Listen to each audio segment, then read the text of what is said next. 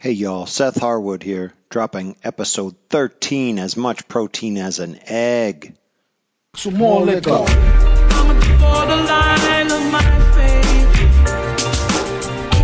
I'm in the hinterland of my devotion.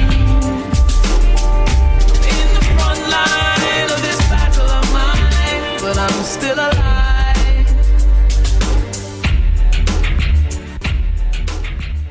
It's your boy Seth Harwood, bringing you As Much Protein as an Egg, back in effect. SethHarwood.com, WriteWithSeth.com, and of course, Patreon.com/Seth Harwood. I'd love to hear from you. Line of my faith. I'm in the hinterland of my devotion. I'm in the front line of this battle of mine, but I'm still alive.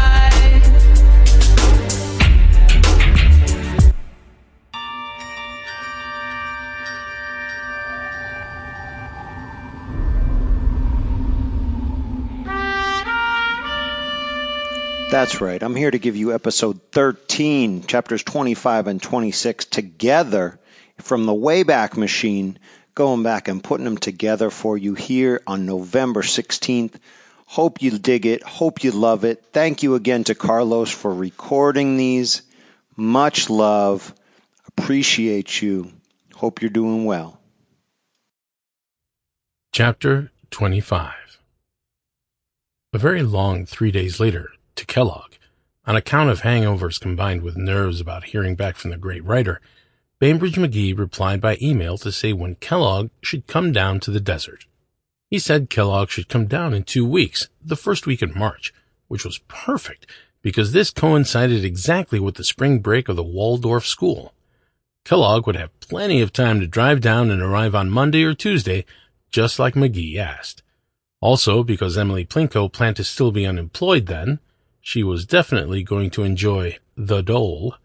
She planned to come along on the trip as well. They would make their first road trip and couples vacation out of it. And boy, was that a mistake. Just a friendly bit of advice.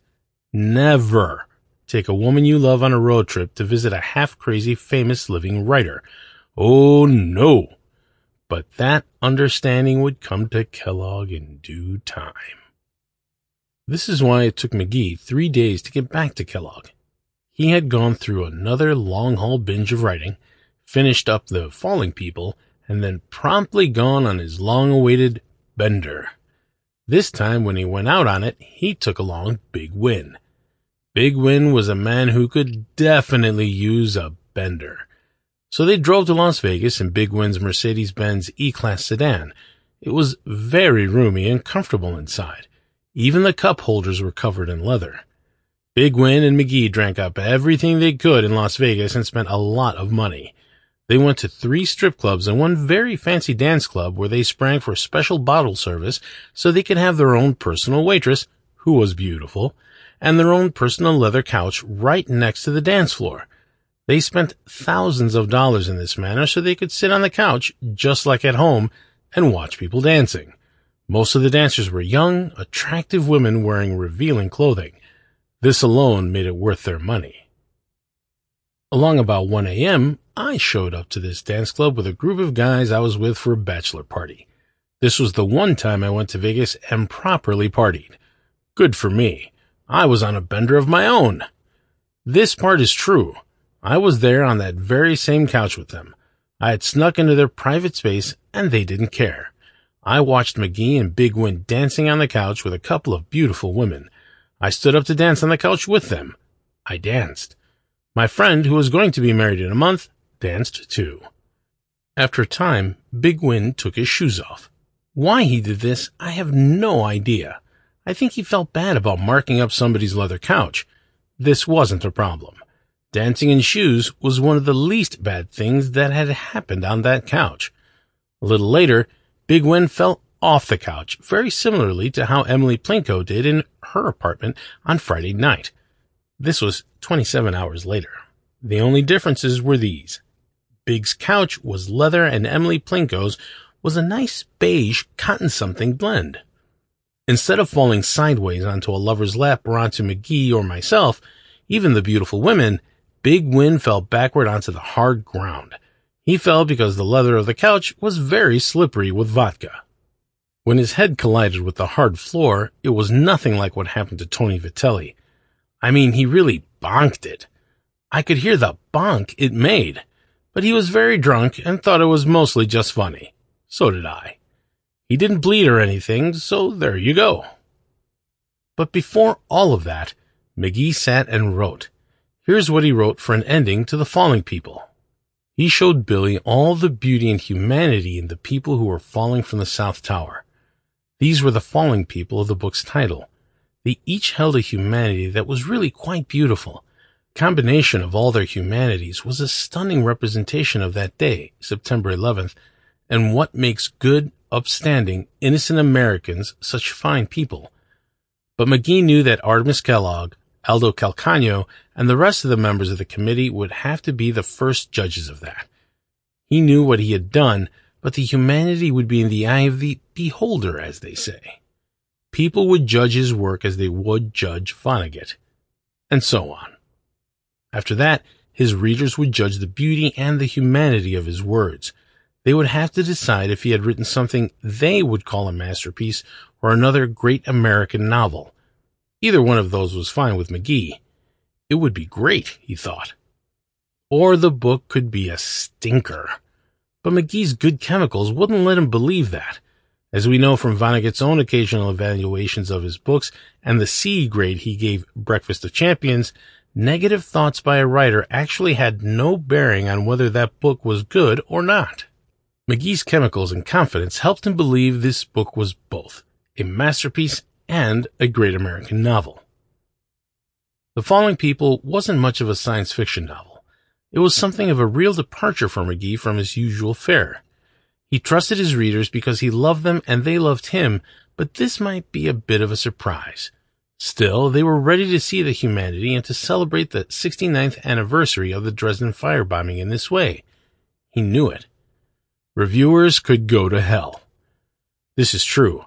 In the year of the writing of this novel, not only do authors not get to go out on tour anymore or have lots of awesome groupie sex, but there are also very few places that review books anymore, other than reader reviews on Amazon.com, which do matter. Thank you very much, by the way. The newspapers hardly had readers or review pages anymore, so McGee couldn't have cared less what any potential reviewer might say about whether his book was literary or wasn't. Reviewers could go to hell. They could fuck themselves. But the readers, these people he loved. After writing his prolonged and final scene about Billy at the base of the South Tower, and then Billy stumbling around Lower Manhattan for 10 minutes with bits of glass stuck in his face, yes, McGee did steal this idea from Don DeLillo, McGee wrote a final denouement of Billy traveling in time to Tralfamadore and having a final lovely sex scene with Montana Wildhack. That was a way for a book to end. But really, McGee knew there were only two ways for a book like The Falling People to end. The one he chose was this. A small bird, actually a parakeet that was the pet of an accounting and travel agency housed in the South Tower of the World Trade Center on the 97th floor, flew away from the skyscraper after its window broke at 9:43 on September 11th. This parakeet could not believe how high up it was. It had never dreamed of reaching a height this great, even being a bird. For a few moments, the parakeet became paralyzed with fear. It fell 12 stories in this moment, spinning and bird cartwheeling through the air. Then it spread its little wings to fly. It flew away from the great smoking tower. The bird knew bad things were underway, and it did its best to get as far away from the sight of these bad things as possible. Its little heart was beating triple time, which is actually 17 times the rate of a normal human heart. Being such small creatures, birds have very fast-beating hearts to begin with, and so on. Due to its already great height, the intense beating of its little heart, and a massive shot of adrenaline, for such a small bird, the parakeet managed to fly all the way over Battery Park and the Hudson River to Liberty Island, where it finally descended and came to rest on a tree. There it took one short look at a pigeon sitting next to it, uttered one final tweet, and then died from a massive heart attack for a bird. So it goes. The pigeon had been watching the smoke and buildings collapsing across the Hudson all morning from its comfortable perch on a tree at Liberty Island. Its little heart was just fine. The pigeon looked at the dead parakeet next to it. The parakeet had gotten tangled in a cluster of leaves and didn't fall very far upon its death, and asked it something that no pigeon had ever said before. This was what the pigeon asked. "Pooty wee?" I'm still alive.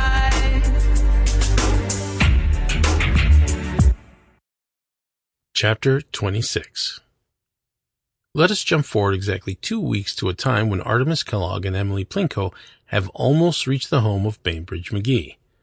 They were in the desert.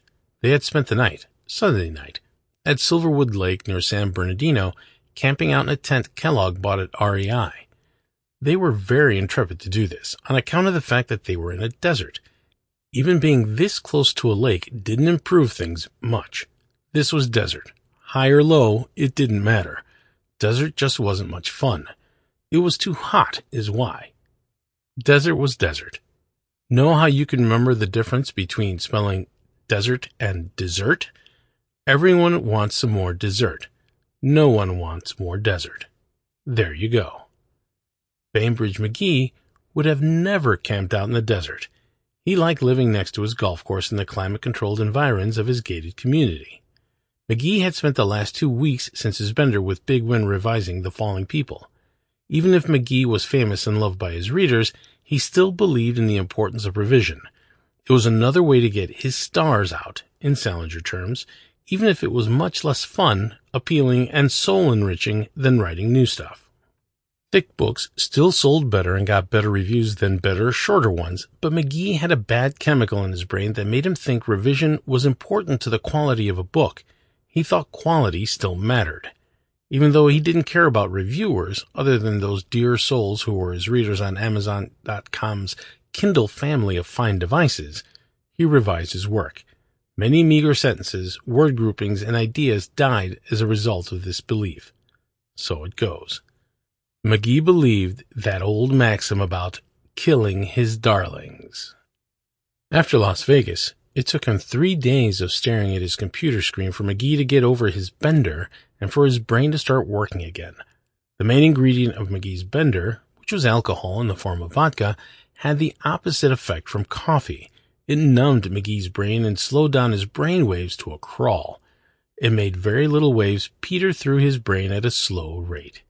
It was like his mind was quiet and dumb. In truth, many people liked the state of quiet-brained existence and the alcohol that produced it. They drank specifically to quiet their brains, killing lots of brain cells in the process. So it goes. They weren't robots or machines either. They were people, but they were prone to the bad chemicals in their brains that made them think bad things or want to act crazy from time to time. They didn't like listening to voices made by these bad chemicals, for which you can hardly blame them. They didn't like pills either. Instead, they liked alcohol. Alcohol came in many forms and was sold freely to anyone over the age of 21 in America. If you were under the age of 21, you had to steal your alcohol or pay someone older to buy it for you. This didn't stop anyone. Someone was always willing to buy for $20 or less. McGee waited those 3 days, staring at his computer screen, and then his brain started working again. Luckily. He spent afternoons golfing with Big Win and the others, wearing a cap to keep the sun rays from his pickled, dehydrated brain cover, his head. He shot worse than his usual, missed more putts, and hit shorter drives, but didn't mind. He spent most of his time out on the course listening for a breeze, watching the flutter of thick palm branches, and thinking about his plan for the committee. Random thoughts bounced around in his head about the falling people, but he knew he wouldn't remember them or be able to write them down. So it goes. He was taking it easy, something he thought he deserved. That was the thing about a bender. You took it to celebrate something good, which was a great break in itself, but then the effects of the bender forced you on a longer break away from your normal creative brain. And so on. Big Win, on the other hand, played beautifully on these days.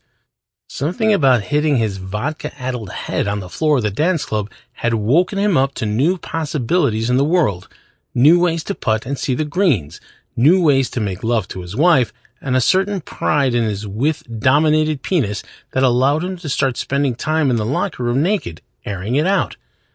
And no one at the club said anything to him about the fact that his penis resembled a tuna can. Sure, they talked about him behind his back, sheepishly admitting to noticing his penis and its odd dimensions at first, then having prolonged conversations and analytical discussions about it, even wondering aloud how he made love to his wife, but they didn't say anything to him. Such was the maturity of grown men and their kindness toward one of their own. In their Ford Taurus, not so great but not so bad either, and what did you really expect on a teacher's salary? Artemis Kellogg and Emily Plinko were arguing on the interstate.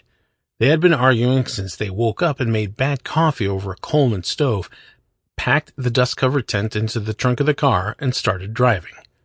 Kellogg was sick of driving, cranky and irritable all at the same time. Here's what worried him: that Emily Plinko would become enamored of the famous writer and want to leave him for Bainbridge McGee and his lovely golf-offering gated community. Also, his body felt simply awful from sleeping on the ground and too many hours in the poorly designed seat of his Taurus. In truth, he had nothing to worry about regarding Emily Plinko. The seat of his Taurus was another story. "You have nothing to worry about," she told him. They had just passed a giant Costco that called to them from the side of the highway. Next to it was a super Walmart. "Come visit us," these stores both called out. "Take advantage of our low prices." Kellogg ground his teeth.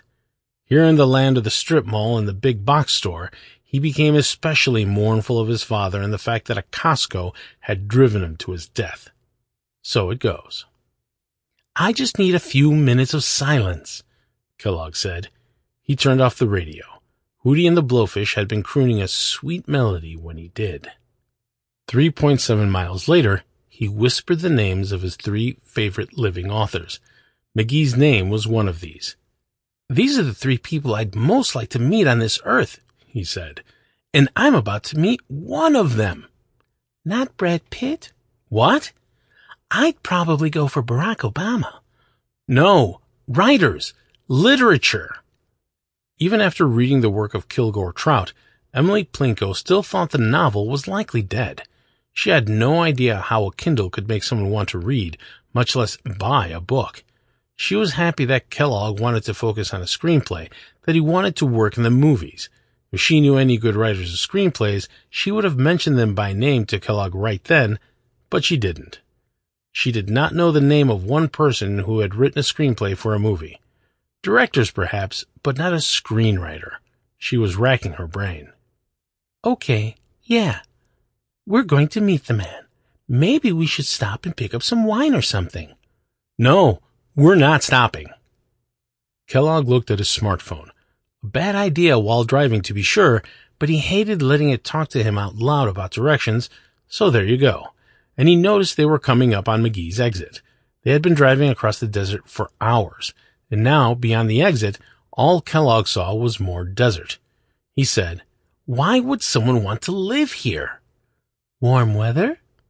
Being from Mankato, Minnesota, Emily Plinko could imagine the allure of this for about a month, but then she'd get bored. Truth was, she really loved the snow and beauty of her cold Minnesota winters. This made her almost as crazy as a Canadian, but a few hundred miles less so. For San Francisco and Kellogg, however, she'd leave her winters behind forever. "If you could live anywhere, like a writer can," he said, "just why? That's all I'm asking." Neither of them said anything else. They got off the highway and passed a gas station, a string of Mexican restaurants, and chain fast food places, and then a series of gated communities. At the edge of what appeared to be civilization, just before coming to wide open, empty desert, they came to the last gated community on the last street. This was Coral Gables. Even just looking at the walls outside, Kellogg felt the temperature around them drop 5 degrees. Green grass and pink flowers grew all along the base of the walls for as far as he could see. They drove up to a gate and saw a black man sitting in a small house watching TV. He opened the door, letting out a gentle and alluring breeze of air conditioning.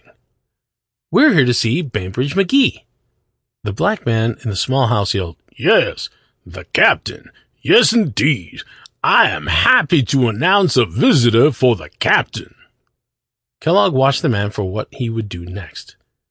"We might be on a list," he said finally. "Yes, indeed, the list." Inside the small house, the guard reached for his clipboard and fingered down the first page. "Name?" "Artemis Kellogg." "Yes, sir. Says right here you are expected. He's expecting you." The guard smiled an impossibly wide and bright smile. "Please go in." He opened the wide, clean, automatic metal gate. Kellogg drove forward. His smartphone told him to go left on Dogleg Drive. When Artemis Kellogg and Emily Plinko had just reached Interstate 10, about an hour west of La Quinta, Bainbridge McGee was putting the finishing touches on The Falling People. He thought for a while about whom to dedicate the book to, considering Kurt Vonnegut, his father, and even Don DeLillo. He even considered Laszlo Zoltan Nagy, who he felt sure would lose his chance at the Grand Master Award as a result of the book, but finally decided that he wasn't ready to write the dedication yet. He knew the proper recipient of this honor would reveal him or herself eventually. The next thing he did was really quite crazy. It was an artifact of old-school ways and means of writing. He printed out his book. Not only did this add to the ongoing consumption and murder of trees worldwide, so it goes, but it gave him something big and heavy to pass along to Kellogg instead of a sleek little lightweight item like if he just uploaded the book to a Kindle Paperwhite. He didn't know how to do that. Something about plugging his Kindle into his computer and formatting the file made this too complicated of a process. To be fair, it really wasn't that easy to figure out. It could have been easier. The final page of The Falling People came spinning out of McGee's laser printer just as he heard a car pull up outside. He knew immediately this would be Artemis Kellogg. As he got out of the car, Artemis Kellogg felt sure he should not have worn shorts.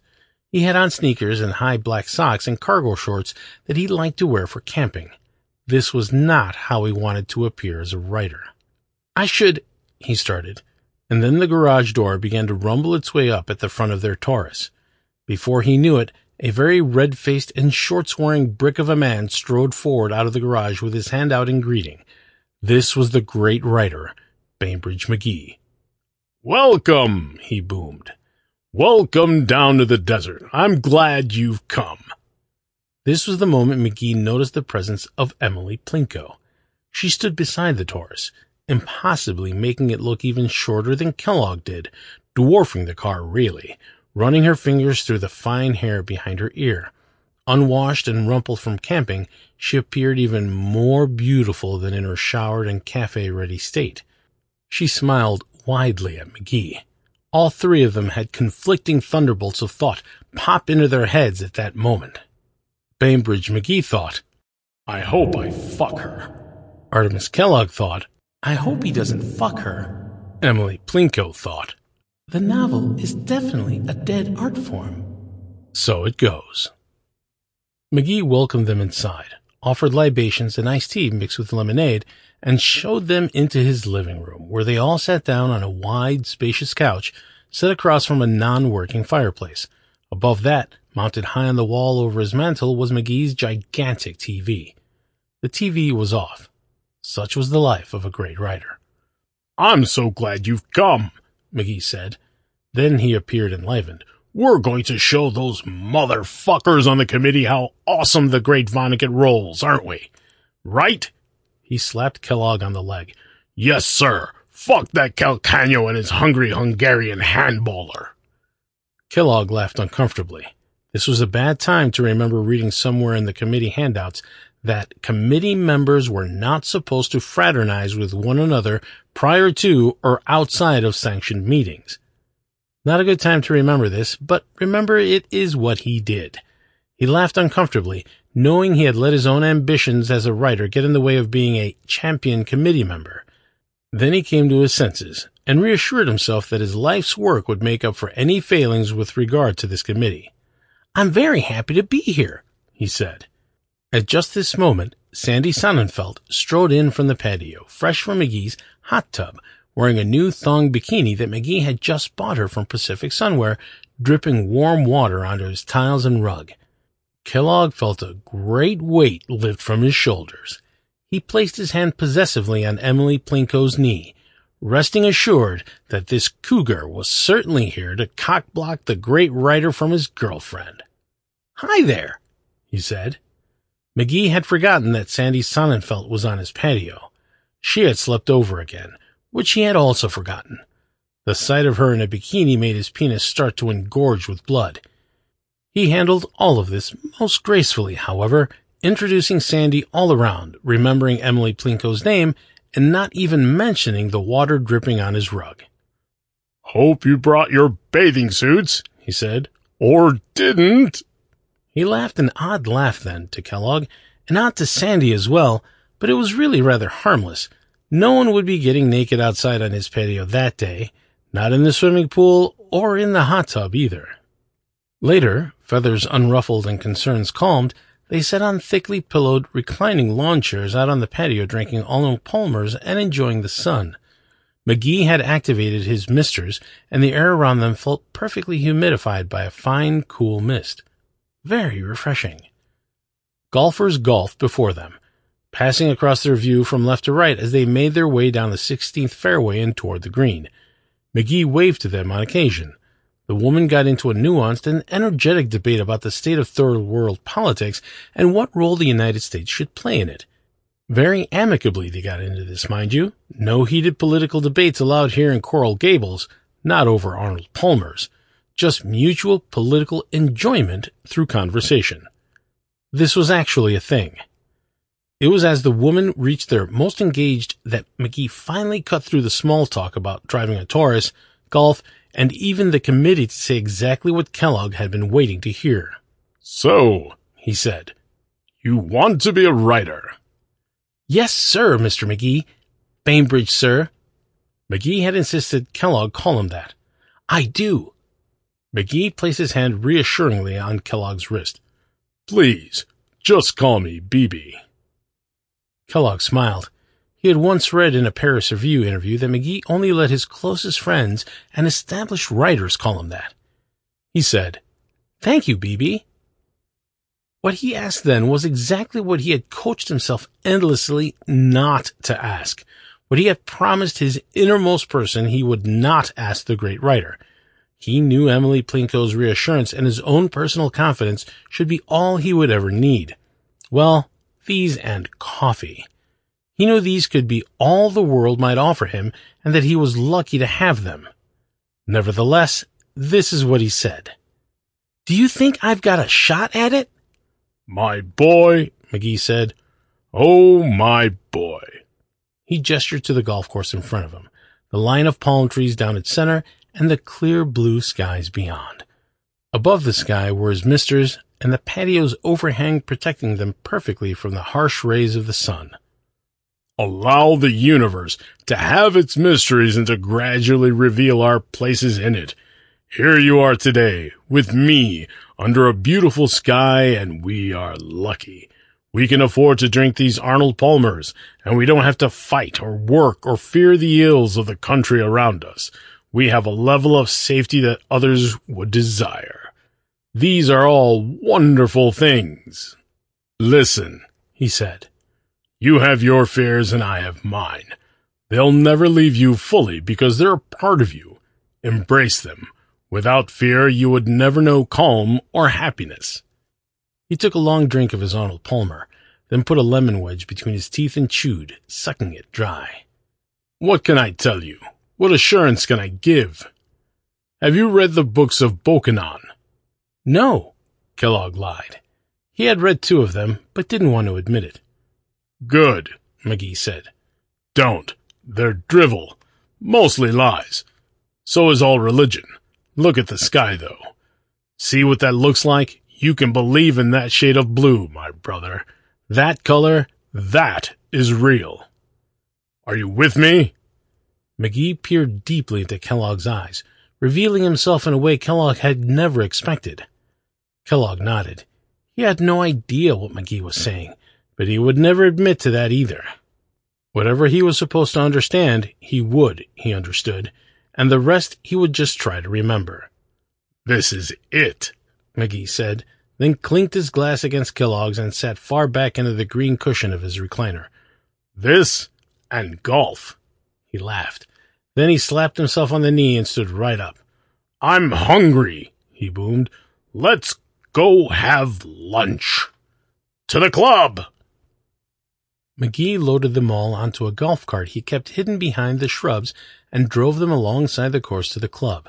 When they arrived, Big Win was holding court to a gathering of golfers, male and female, telling them the perspectives and ideas behind his newfound putting success.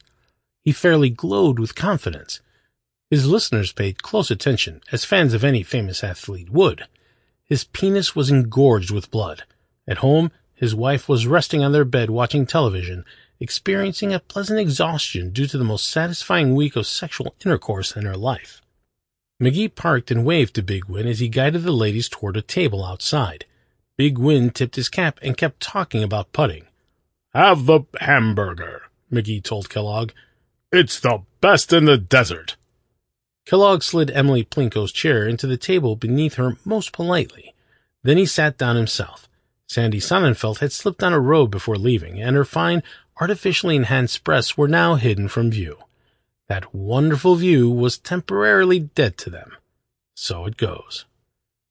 When the waiter arrived, Kellogg agreed to try the burger, but opted for a salad instead of the French fries. He leaned back and patted his slight stomach. "Got to watch my weight, you know. Working toward those washboard abs." It was a joke.